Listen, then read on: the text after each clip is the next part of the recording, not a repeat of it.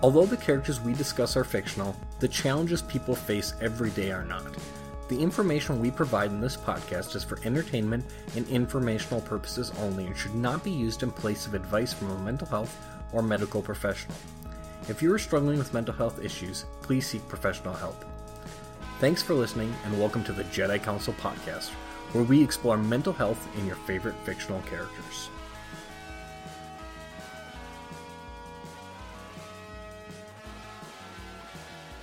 Hey folks, welcome back to the next episode of the Jedi Council podcast.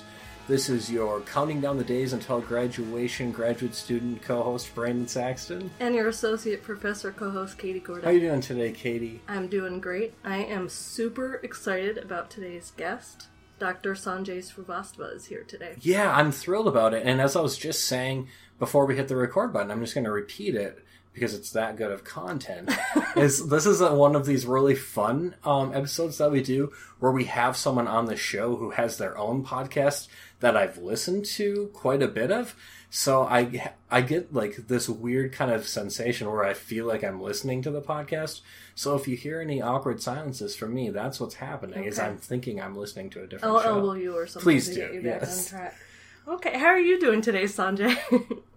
I'm doing really good, and the same goes the other way. I feel like I should maybe be at the gym. I'm used to listening to you guys on the treadmill, just to... It feels a little unusual to be like sitting at my desk right now. Well, great. We're so happy to have you today. I'm going to introduce you a little bit for our listeners. Sanjay is a professor of psychology who conducts scientific research on personality and social dynamics. He is the writer of an excellent blog called The Hardest Science and a co-host of the science podcast The Black Goat, along with Dr. Samin Vazir and Dr. Alexa Tullett.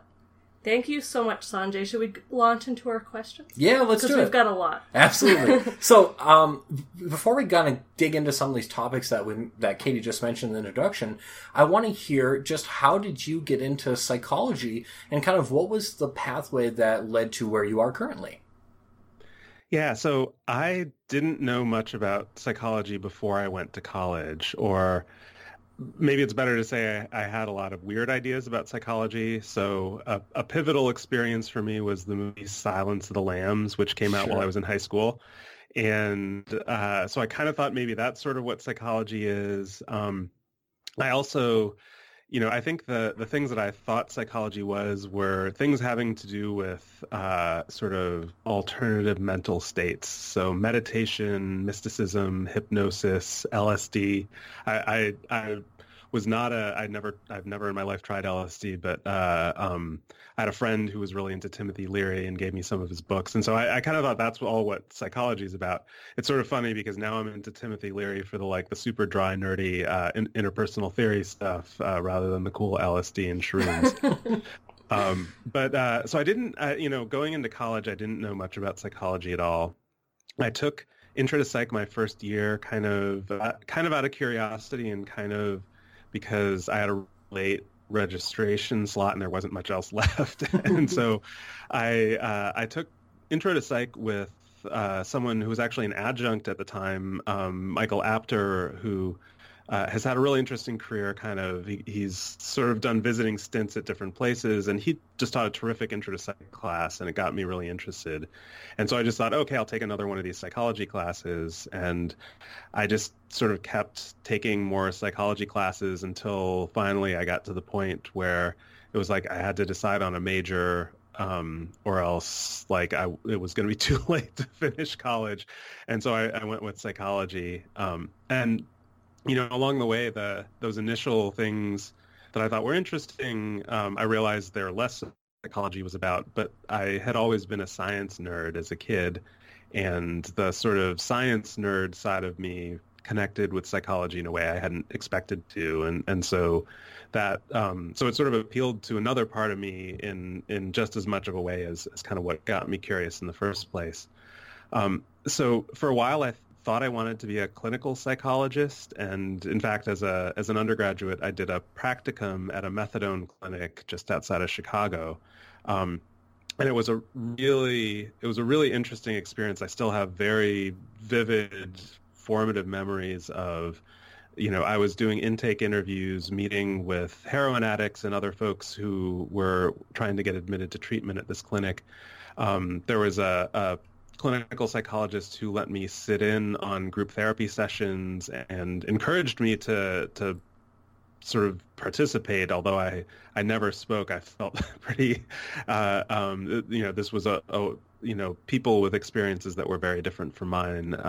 But that was a really, I think, formative experience. But ultimately, I think at the same time or shortly after that, I got involved in research, and it kind of having had a taste of both, I really just sort of got on fire about research. So as an undergraduate, I worked in a couple of different lab settings, doing some neuroscience stuff, some cognitive psychology, and then I got connected with Dan McAdams, who's a personality psychologist at Northwestern, where I went to undergrad, and really ended up sort of, I think, getting the most excited about personality psychology through my connection with Dan.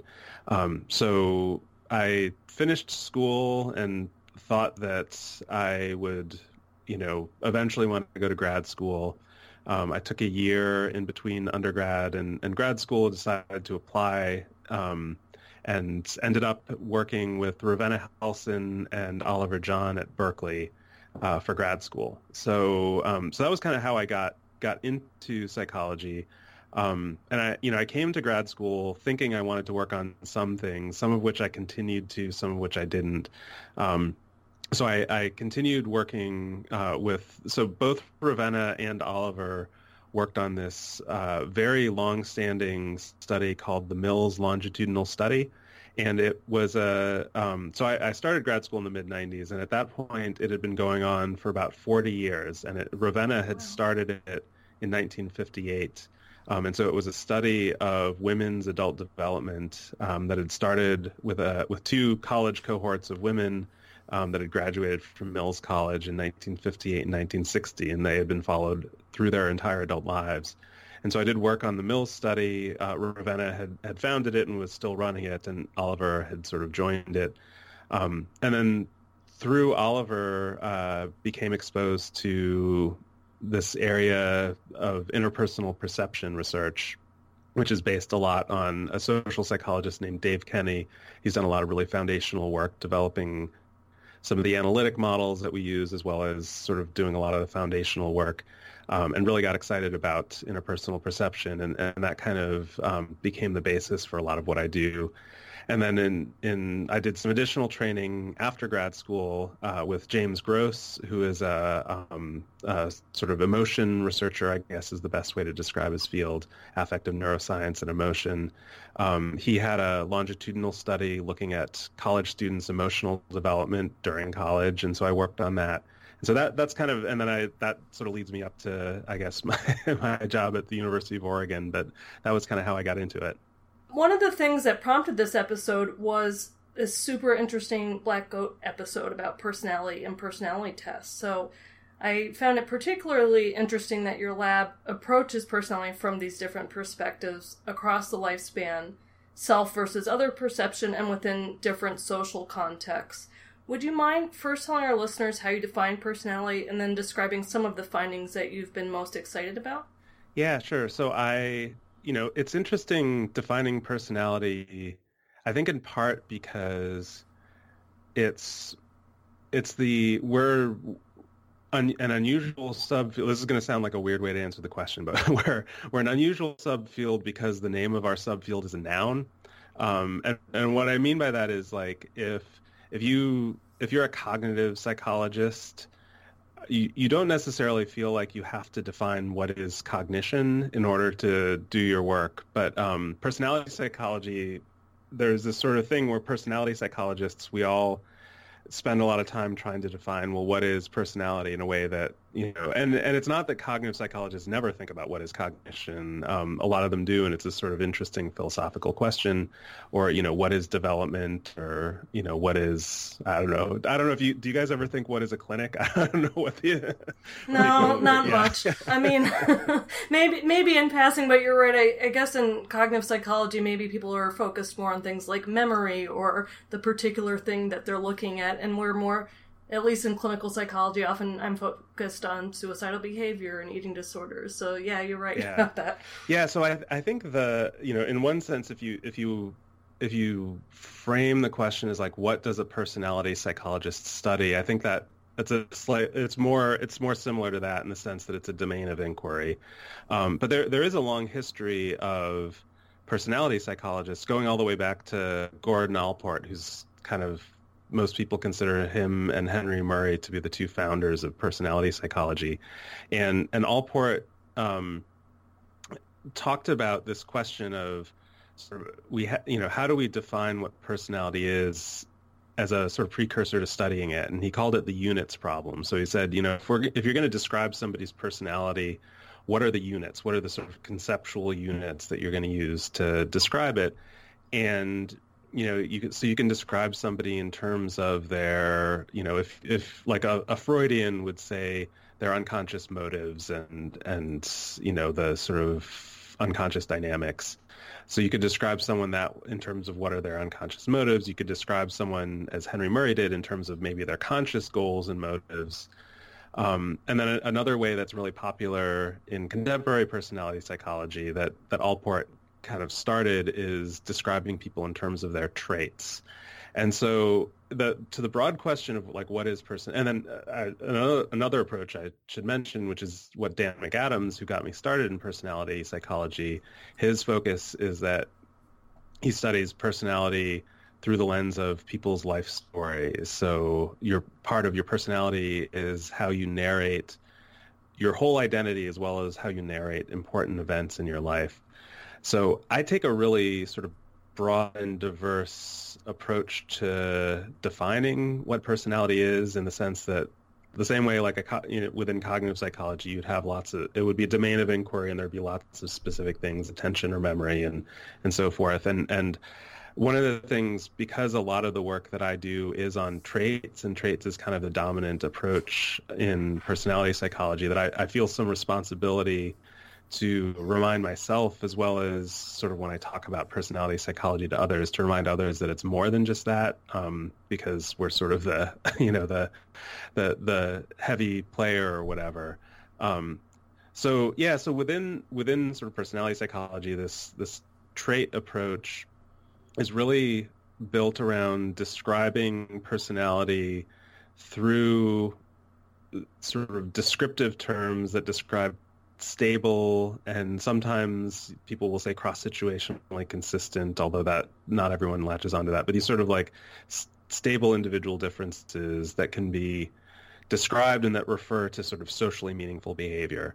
So there are individual differences at lots of levels of analysis. There's individual differences in your blood pressure and your, how your brain is structured and that kind of thing. And personality psychologists study sort of how people differ from one another at the level of interest that a person interacting with other people would find interesting and worth talking about.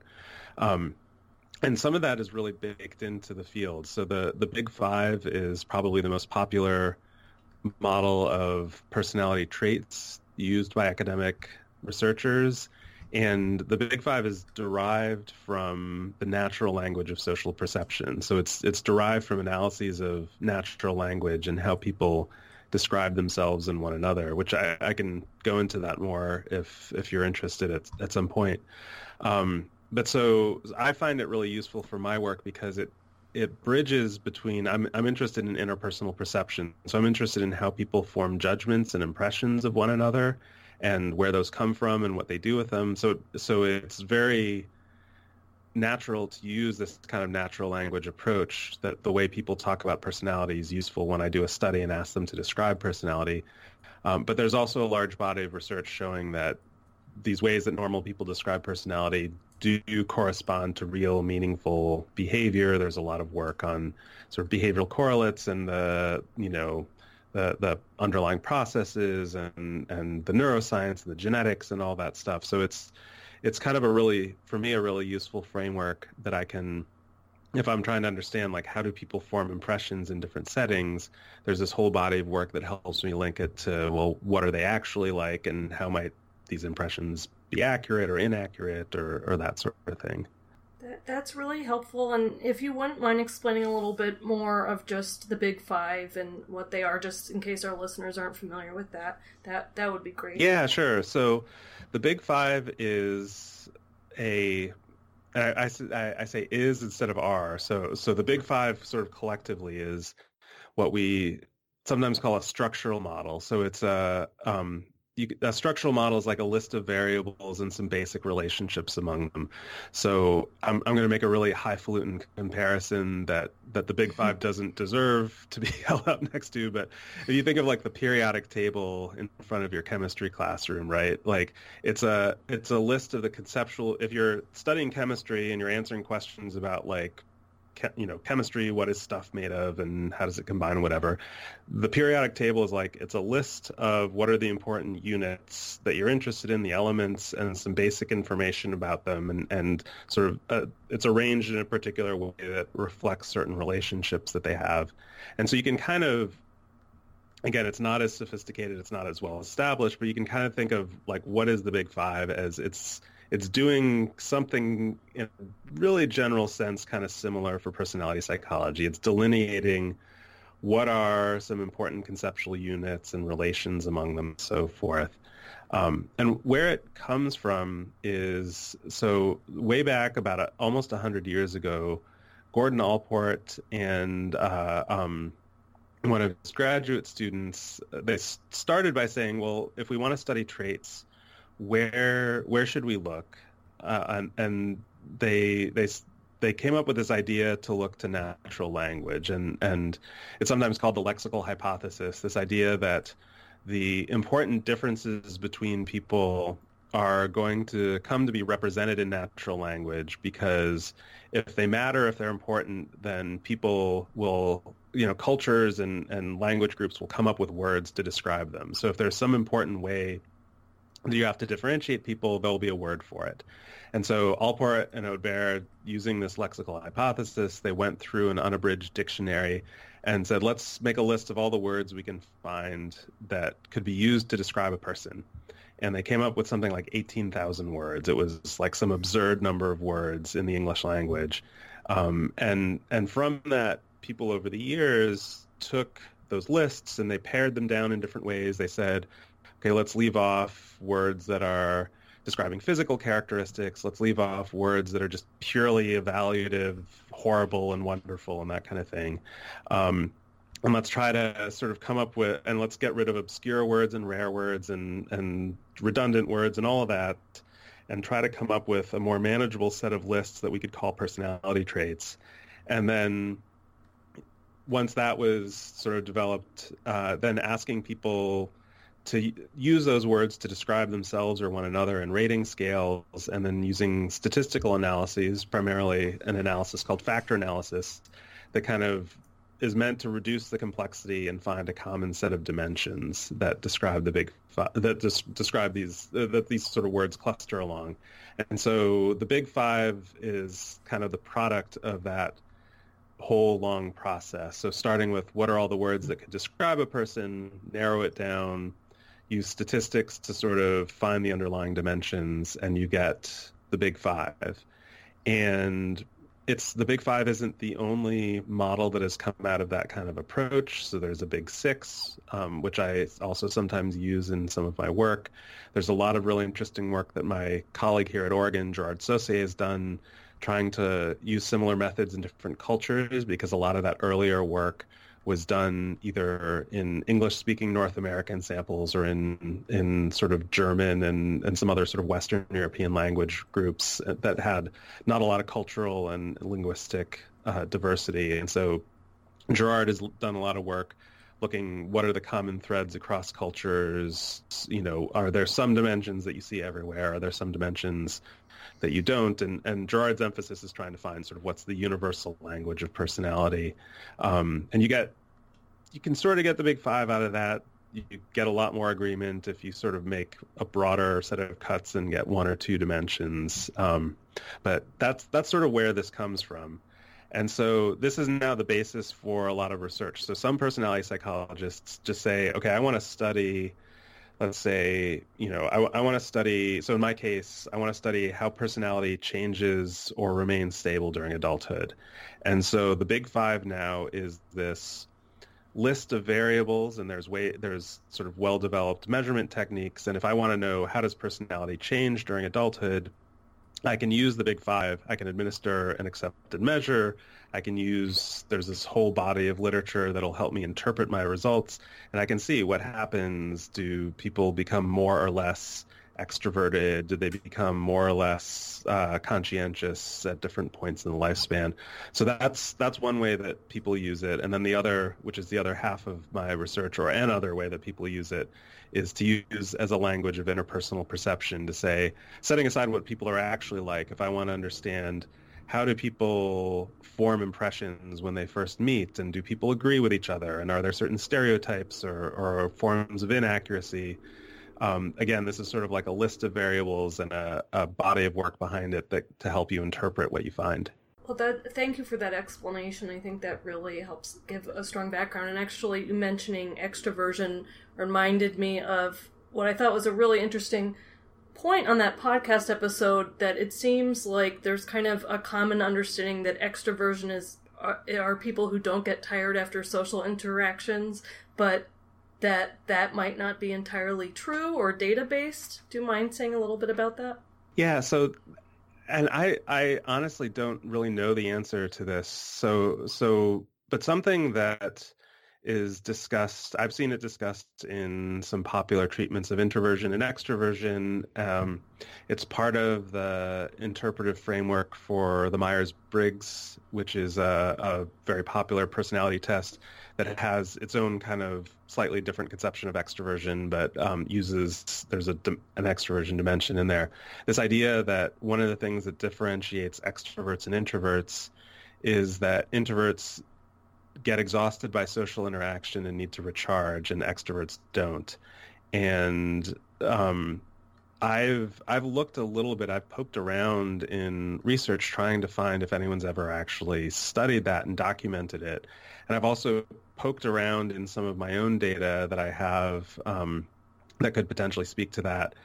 And this is not a definitive, this is not a result I would write up for a journal, because I don't think I've, in my own data, done it sort of rigorously enough to shout home about it or whatever. But so far, I haven't been able to find a lot of empirical support for that. And, one of the things, you say that to introverts and they say, yeah, I need to recharge after social interactions, but it's not clear that extroverts don't also need to recharge after social interactions. And it might just be that socializing is kind of, fun and energizing, but also wears on you a little while and you need to recharge afterwards. And so it's one of these examples of, it's like this piece of folk wisdom that gets repeated. And I think introverts really sort of resonate with it. And so that's part of where it gets repeated.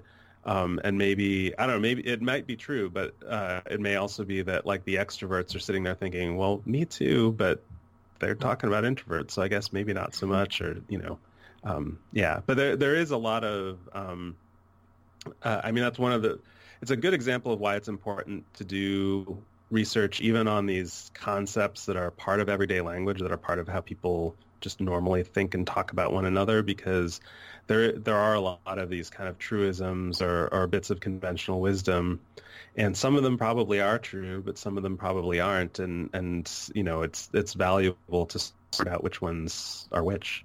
Yes. Speaking of which, what have been some of the findings that you've been most excited about over your research career? Yeah, so let me give you a recent one that we're in the process of writing up right now. And this is some work that graduate student Corey Costello in my lab has been doing. So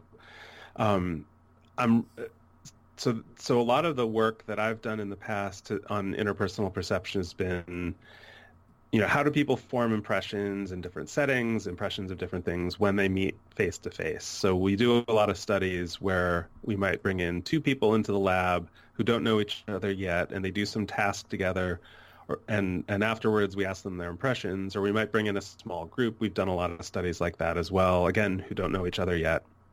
And so these are sort of impressions people form from face-to-face interactions.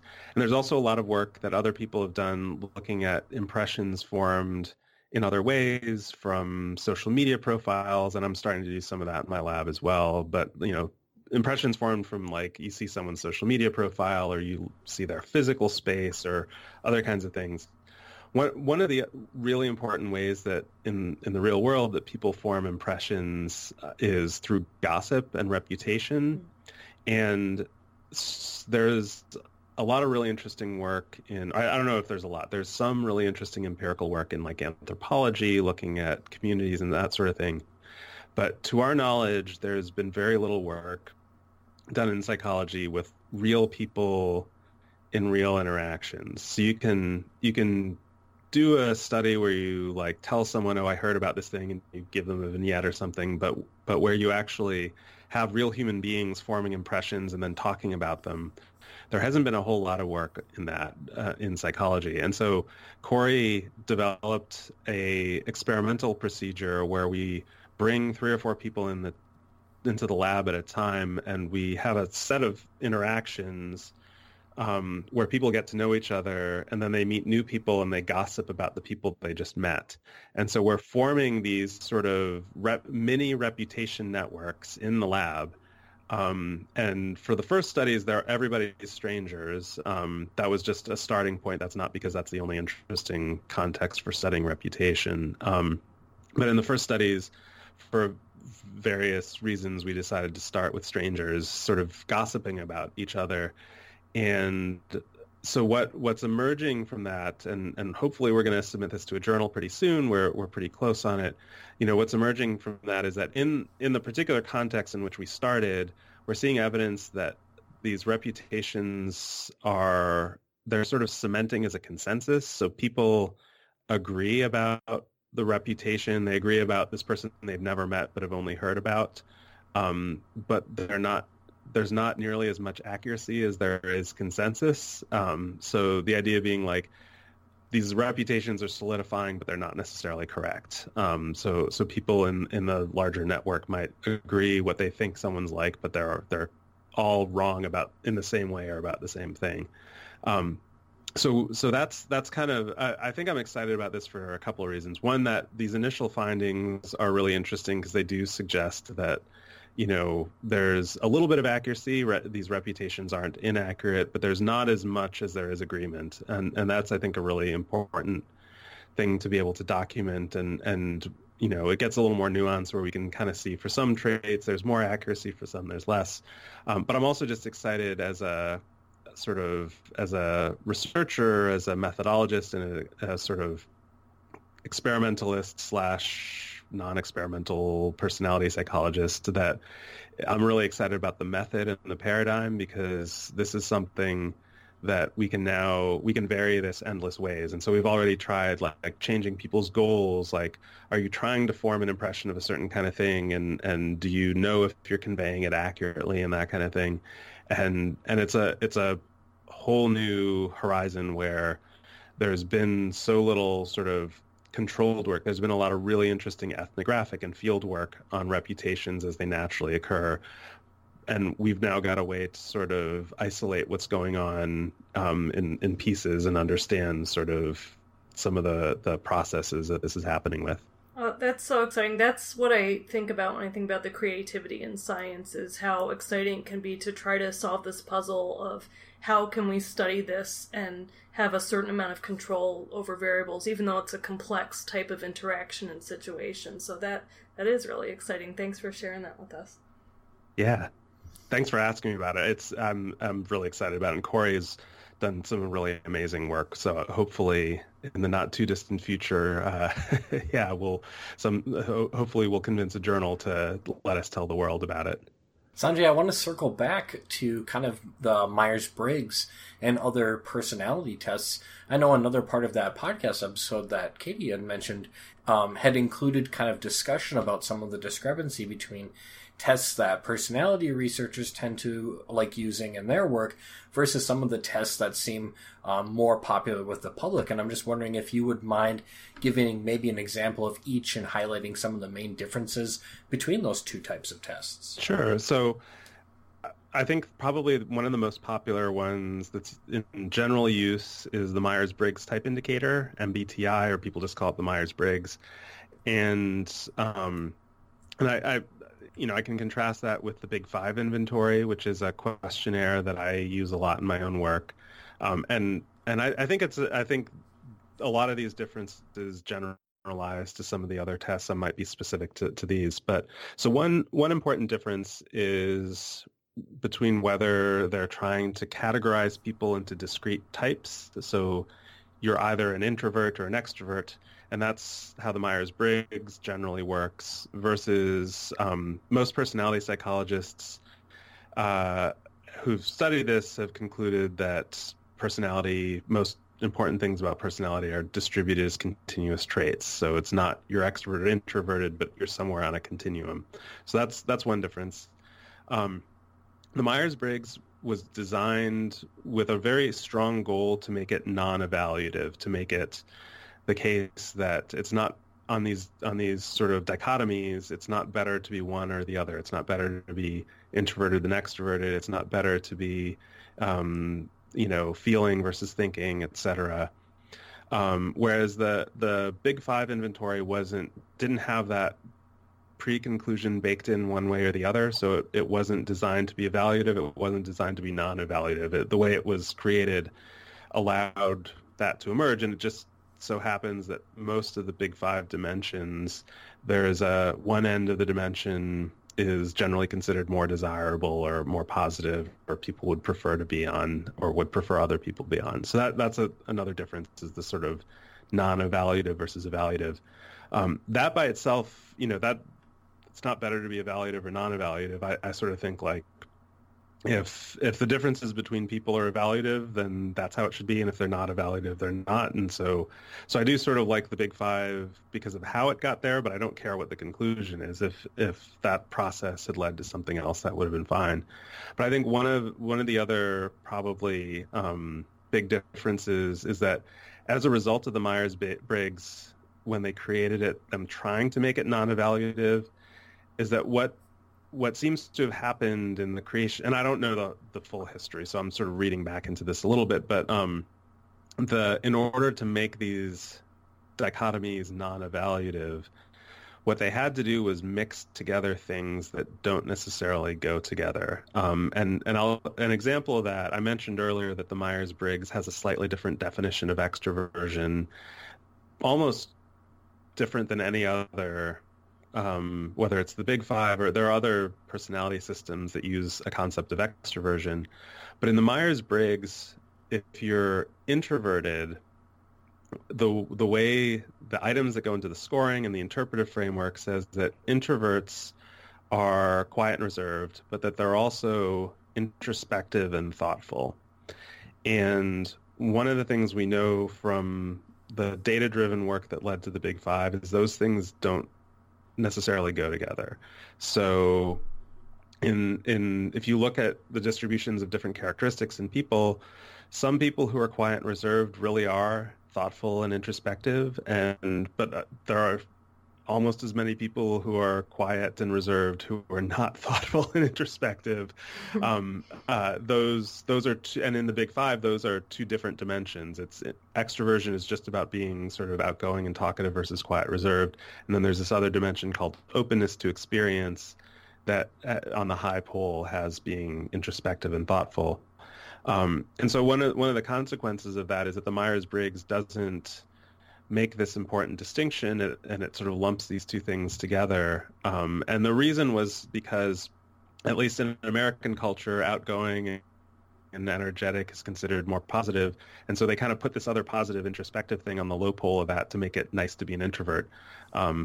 But it just turns out that some introverts, sort of like there's that saying, still waters run deep, and it turns out that sometimes still waters are shallow.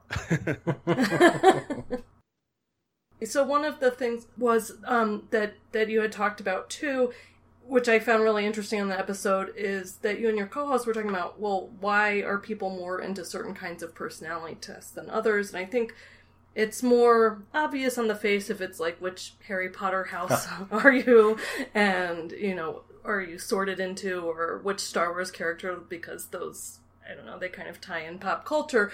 But beyond that, you mentioned things like the Myers-Briggs. One of them is the categorical sense, and even though things that later we'll talk about, Paul Meehl, who predicted that a lot of things in nature would be dimensional, it's easier to think about things as categorical. This certainly comes up with mental health disorders, for example. But so that people like the categorical nature, but the other part was that you're unlocking something that's would otherwise be hidden. And so it seems like the Big Five, because it is from natural language, that it might seem more obvious in a way that doesn't feel as interesting or doesn't pull people as much. But it was nice to hear that your students seem to like or respond positively to learning about where they fall in the Big Five personality traits in your class. And I was wondering if you could tell us a little bit about that experience that you had with teaching the Big Five to your class. Yeah, so when I teach intro to psych, I spend a fair amount of time on the Big Five, and I get into some of the dry details like factor analysis, which some of my colleagues avoid, but I feel obliged because I'm a personality psychologist to actually cover. But we also, I have them do a Big Five inventory, and they get their scores. And I cover in class the interpretive framework. I don't avoid categories. I'll often give them more than two. So, instead of saying you're an extrovert or an introvert, I might say, well, here's your score. You're a 78, and that's medium high or whatever. To at least give them some sense of where they fall in the continuum. I often, in a large enough class, and when I teach intro to psych, it's like 500 students, so that's larger than most psychology study samples. And so I can tell them specifically like relative to your classmate. So I can kind of ground the experience for them a little bit and say, look around, like, here's your score, where it falls in the distribution relative to the other people in this room. And I hopefully that makes that a little more real to them. And I find that I have to avoid both sort of over-interpreting and under-interpreting. So, that idea that personality tests reveal some hidden knowledge about you, I think so the Big Five, like you said, because it's natural language, it doesn't inherently have that. But when I start talking about what correlates with the Big Five, I worry a little bit that they'll take it too seriously. And, one of the things I cover when I teach about the Big Five is I talk about the correlation between conscientiousness and life expectancy. And that's always where I'm the most worried. I don't want like the low conscientiousness people to think they're going to die next week or anything like that. So I always have to sort of try to contextualize and say these are probabilistic associations, and these are really loose, and this would be our best guess, but and most of you are going to live long anyway, and whatever. So I do try to avoid them sort of over interpreting that way. And I think that the other risk is for them, in terms of under-interpreting, just that I think most of us we have access to experiences where we've been at all points on any one of these continua. So even if, let's say, you're a pretty extroverted person, there have been times when you've been introverted because of your situation or because of your mood or whatever. And so I think it's very natural and intuitive. You get one number and you're like, well, I'm not always like that. And in fact, I think some of the better scientific approaches to the Big Five incorporate that in. So I often end up in class talking about Will Fleeson, who's a personality psychologist at Wake Forest, has done some really interesting work showing that if you have people report on like not what's your personality overall, but like what's your personality been over the last hour, and then you have them do that a bunch of times over a few weeks.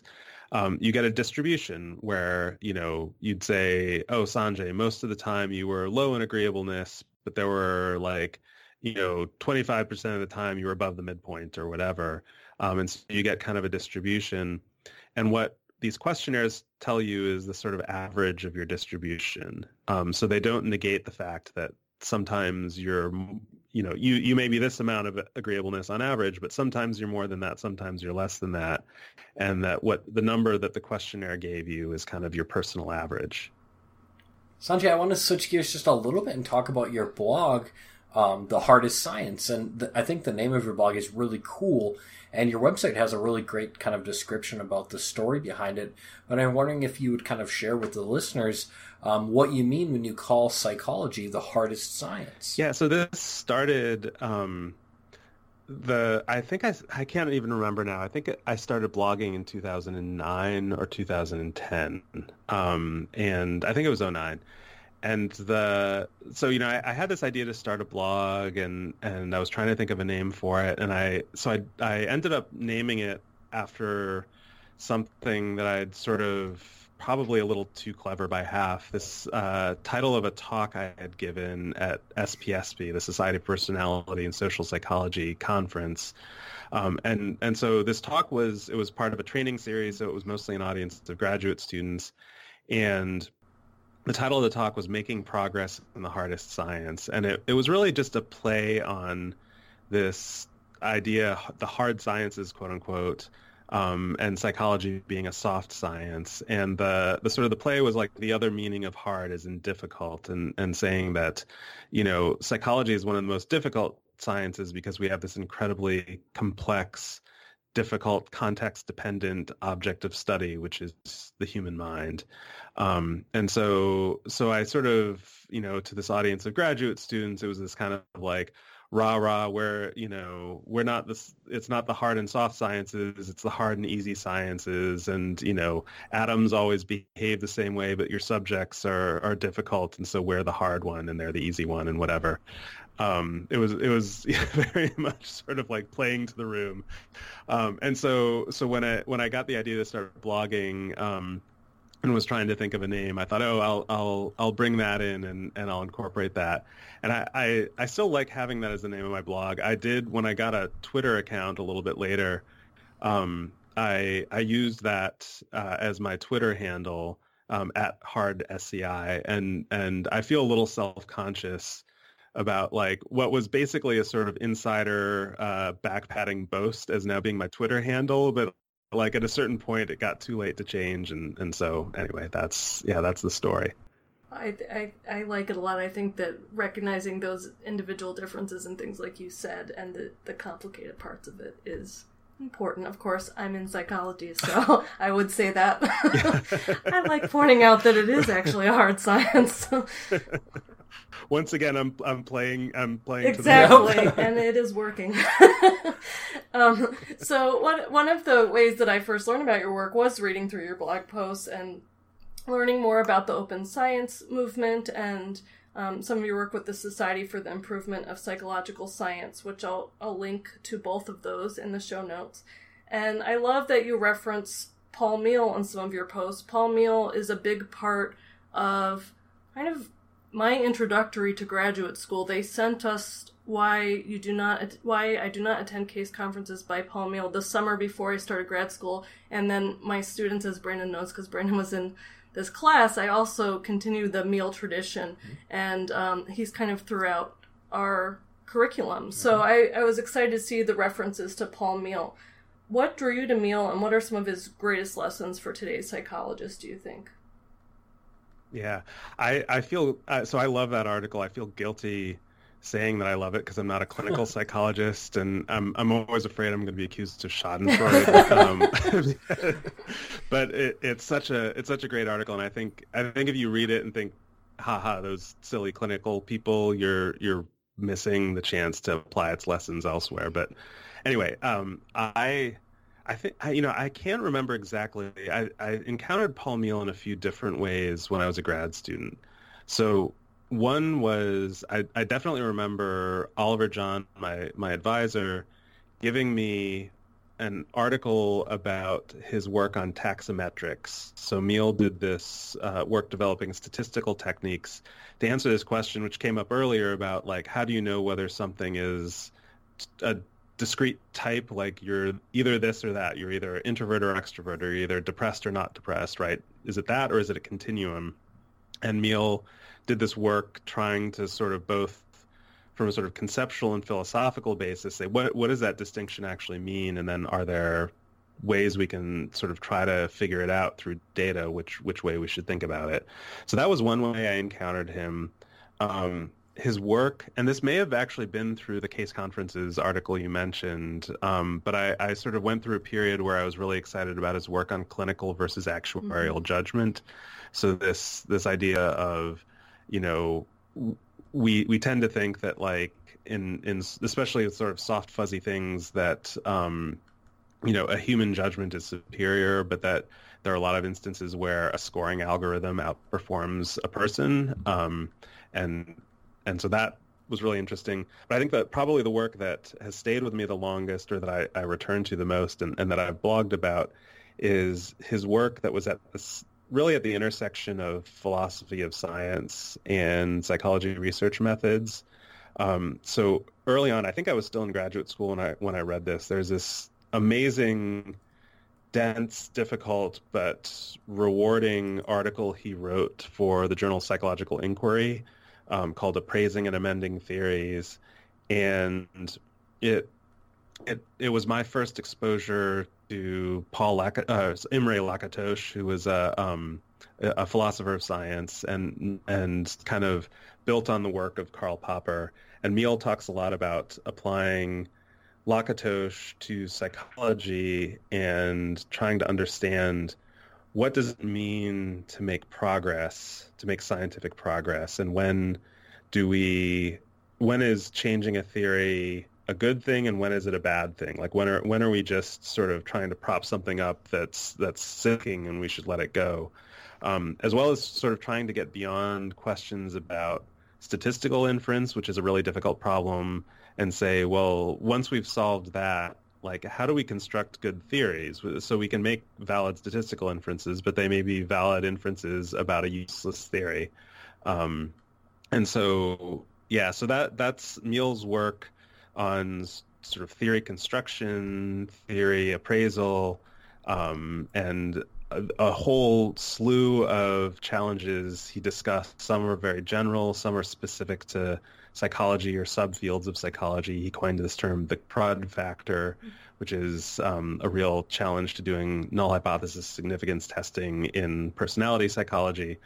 And so, so that was kind of my exposure to him. And he's there's a small handful of writers and articles that I've returned to periodically since graduate school and learn something new every time I read them. And his articles are one of those, for sure, that just every time I go back because I'm teaching it or just I have some reason to go back to it, I see more in it. And it's sort of newly relevant to things I'm thinking about at the time.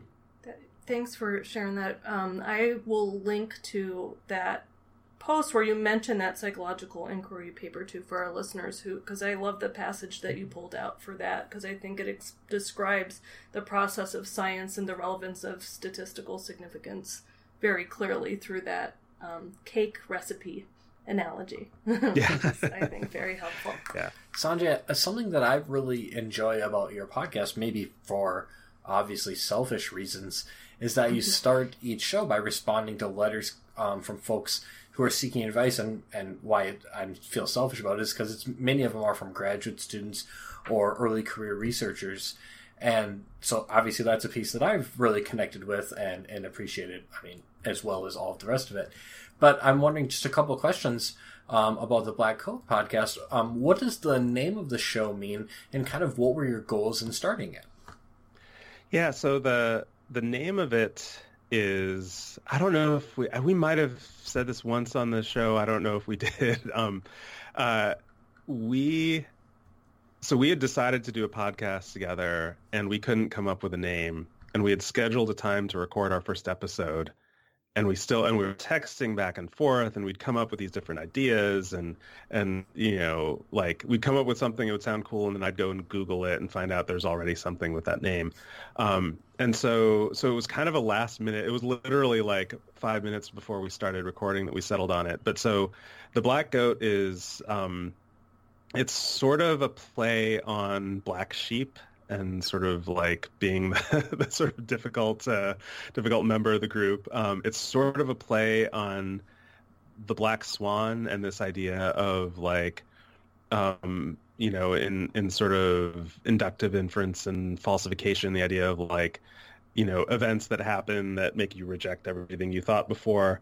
But it's also in large part because Samin really likes goats. And so we were throwing around a bunch of goat names. So we were this close to calling the podcast Goat Rodeo, which is like a sort of I hadn't heard it before, but apparently it's like a slang term for basically calling something a shit show. But it turned out that there was already a podcast called Goat Rodeo that we just found out at the last minute because we were all excited about Goat Rodeo. So anyway, so that's sort of the name, was kind of like it was just this sort of confluence and last minute decision. But and now, like, anytime, like every year when I take my son to the pumpkin patch and they have goats there, and I always get a goat selfie and text it to Samin and Alexa, so it's like a thing now. Yeah, and then, I'm sorry, what was the other part of your question? Oh, really just kind of what were the main goals in starting the show? Yeah, so, I... kind of similar with blogging, although I think I had a little more clear idea with this. But when I started blogging, I didn't really know what I wanted to do with my blog. I just thought it would be neat to start a blog. I had some vague ideas, and I sort of figured it out as I went along.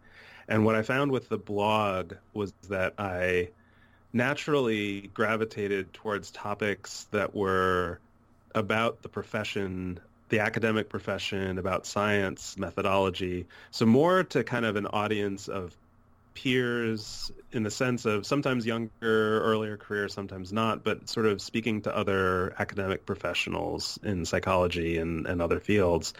And so I think we knew a little bit more. And Samin had a blog already as well, and which with a similar kind of orientation. And so when the three of us decided to start a podcast, I think that was kind of our thinking, was that talking about issues related to the academic profession, related to open science, related to professional ethics, as well as we've done a number of episodes that are, I sort of think of them as like they're about being a human being in academia. So we did an episode on imposter syndrome, and we did an episode on sort of being different in various ways in terms of race or gender or sexual orientation within academia. So that's kind of the... we try not. One of the nice things also, and this was like some of my experience starting a blog, I was like, we can't have a name that means anything, because if we decide we want to do something else, we don't want to be constrained by it. So when we came up with the name, we were all thinking like it has to be vague enough that like if we end up deciding we want to go in a different direction, if this is like the open science podcast and we get sick of talking about open science, what are we going to do? So having a vague name really helps in that respect. Is the show kind of mainly targeted toward an audience of grad students and early career researchers, or has it kind of broadened beyond that, or who do you kind of sense are the main audience of your show? It's a great question, and I don't know who actually listens to us. So we do the letters segment, and that's definitely we've gotten letters and done letters from people that are far more accomplished and senior than I am, and I'm not the most accomplished one in the podcast. I'm the most senior one, but we've gotten letters from once or twice from some very distinguished people, but mostly the letters are from grad students or very early career people, and I think that's sort of natural with like an advice column-ish kind of thing. And the idea for that was Samin and Alexa had this idea before we came up with doing the podcast. They'd sort of been toying with the idea of doing a website that would be a sort of academic Dear Abby. And so we kind of ended up folding that into the podcast idea. Other than that, the topics we do, I think, are sometimes they're more early career focused, like we've done one on the academic job market, but a lot of them are probably of broad interest. And so this is one of the weird things about doing a podcast is we know we have listeners because we hear from people and we can, I'm sure you guys know, like you get statistics from your podcast server or whatever. You can see how many people downloaded an episode, but I don't really know who's listening. So I'm guessing it's probably more graduate students than faculty. I'm guessing it's more academic. I'm positive it's got to be more academic than non-academic. I don't know. We'll every once in a while hear from somebody who's just like, I just like listening to podcasts and I heard about you guys. And I'm like, that's awesome, but why? We don't talk about anything that's interesting to normal people. But yeah, so I don't really know. And we've sort of tossed around, maybe at some point we'll do a listener survey and just sort of put up a link to find out. But I really don't know. Like, do you guys know who listens? Because you have a somewhat different orientation. I think sometimes you guys seem to have more sort of academic insider folks, but also you seem to have a lot of stuff that's got a more sort of broader appeal than us. Have you ever done a survey, or how do you know who listens to you? Well, we have never done a survey, and I don't think that we have a great sense either, but just my sense based on tweeting and kind of interactions and messages that we get has generally been that my guess, and I could be totally off, is that the majority of our listeners are not academic and are generally people who are just tend to be interested in kind of the psychological concepts that we're kind of talking about. And that's traditionally been kind of how we've geared the show, I guess, is more towards thinking about the way that we teach, I guess, and trying to keep it at kind of that teaching level. Yeah. Yeah, that makes sense. Yeah. I was kind of curious if it's, if it, because I mean, you have definitely the sci-fi and sort of nerd geek angle too. Yes. So is it like, do you get a lot of sci-fi geeks, or is it people interested in mental health, or is it the intersect? Yeah. Anyway, that's really It's a very niche group of 4 people who are interested in just that very small and Venn Brendan diagram. and I are 2 of those. Yes, we're half of them, and then you sometimes when you're in the gym. I'm 3. Yes. Oh, good. Well, now we don't need a survey. Just for our listeners who aren't familiar with open science, we'll link to it, but is there kind of maybe a short description as to what that means, since that is a big focus of your podcast? That's a really good question. I mean, there's definitely lots of articles. There's a lot that's been written on it. It's, I've been thinking a lot about, people talk about the open science movement, and I've got a friend who's a sociologist who follows a lot of this discussion, and we've had a couple of conversations about sort of taking seriously the movement part of that word or that phrase, that the idea that it's a social movement within the sciences. And one of the interesting things about, and so it's gotten me talking to him, it's gotten me more sort of thinking about like what are social movements. And one of the interesting things about social movements is that they don't always have a sort of necessary and sufficient set of, like, a social movement doesn't have a constitution or bylaws or a manifesto necessarily. So in the general sense, like, some sort of themes that bring together open science are wanting science to be, I mean, as the name implies, open, wanting it to be transparent and verifiable. So the idea of scientific knowledge and the ways that we reach scientific conclusions being something that anybody has access to, sort of how the sausage got made, how the analyses were done, the details, being able to see the raw data for yourself. And these are things that are important to scientists for being able to verify one another's conclusions, which is an important thing that distinguishes science from other forms of knowledge. Like, in a lot of other domains of life, someone says something and you're supposed to believe it because they're an expert or they're authority or they're a leader or whatever. And the way scientists get credibility and get traction with each other as well as in the public sphere is they say, look, you don't have to believe me because I've got this lab coat and fancy degree. I'm going to tell you how I reached the conclusions, and then you can see for yourself. And so open science, a lot of it is about trying to live up to that promise of saying, we want science to work in this way, that it's verifiable, that as much as is practical gets out there and is visible to other people. So for me, that's one of the most important things. And then tied up with that is issues about replicability, and we want our conclusions to, if someone does an experiment and they say, I got this result, we want to know that that wasn't a fluke, that it's a sort of consistent thing. And openness helps us with that process. And there are people have other more technical things that are part of this larger discussion that have to do with how we do statistical inferences and that sort of thing. But those are probably some of the bigger themes that tie it together. One of the things I certainly like about your podcast is that it's a way, reading materials about it are great, but it's nice to hear people who are kind of on the same page about the open science process generally wrestle with some of the complex issues about it and hear how you've approached it and how you all are thinking about it. So just wanted to say how much we appreciate that you all do that podcast regularly. Oh, thank you. It's nice, the podcast format. I wonder if you guys feel the same way. One of the nice things about it is it's because you're talking. I think there's a different expectation about how sort of well thought out and structured it's supposed to be. So like when I started blogging, scientists blogging was a new thing, and I felt like I could take a risk in saying something stupid, and it's just a silly blog, and who cares? And as science blogging has gotten to be a bigger deal, now I feel a higher bar for when I put something on my blog. Like I have to make sure my arguments are pretty safe and thought through and whatever. And so now podcasting sort of like, so we can kind of like have these casual conversations on our podcast.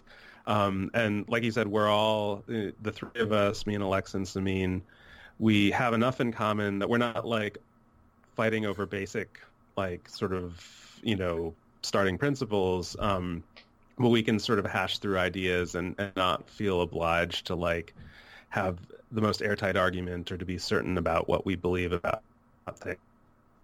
Yeah, that's definitely been our experience. We started off as a blog, and then we tried to do both, and then we just quickly shifted into podcasting, because it does take some preparation, but you're right, you feel like if you can hear people talking and hear their tone of voice and their thought process, that people might be a little more lenient when they're listening, versus, I agree that if someone is going to have a blog post, they can screenshot it and are your references correct and that kind of thing. So it feels like a podcast is a little more, I don't know, laid back in a way. And anyway, I think it shows in the frequency of what we do now, which is, I don't know the last time we wrote a blog post. It's been a while. Yeah. But thank you so much for your time today. As we conclude, do you have any take-home messages you'd like to share with our listeners and us? Yeah, I think I think you guys know this, but for listeners, especially because you mentioned that you have a lot of listeners who aren't other academics, the issues around open science, and in particular around replication and the so-called replication crisis in psychology, I think something that I've been trying to remember to emphasize when I talk to students or just talk to friends who aren't in academia is that you could take one perspective on psychology and the sort of replication issues, and you could view it as a reason to trust psychology less. You could be like, oh my God, they have all these replication problems, and they're all these findings are getting overturned and blah blah blah. And I think what I try to encourage people to see it as is that science is supposed to be self-critical and reflective, self-correcting, and that it's actually a very healthy sign that psychology is going through this process right now, and that they shouldn't assume that the absence of it would be better. I mean, it might be. Maybe there might be, some periods of psychology or some other fields where everything is quiet because everything is great. But that the fact that you're seeing all this sort of churn and examination is actually a sign of a really healthy field. And so hopefully, I think a lot of people do understand that, but that is, I think it's, if you start to get cynical, everything I learned in class is crap or whatever, it's just sort of healthy to view that as like, no, this is like the immune system's working, or the self-correction system is working. That's fantastic. And I guess one last question that we'd like to ask our guests, kind of going back to the sci-fi geek theme, maybe, but it doesn't have to be anything that's sci-fi related. What are the things that you like to geek out about? Yeah, so as it happens, I really enjoy science fiction. I have for a long time. I was a big, in my 20s, that was kind of when a lot of the cyberpunk literature was coming out. So I was like huge into like William Gibson and Neil Stephenson and that sort of thing. I just finished this series by Martha Wells called The Murderbot Diaries, series, which is it's a series of 4 novellas about and it's narrated by a robot, a security robot that hacks itself to be free, and it's dry and it's funny and it's like an exciting plot, and so I really enjoyed that.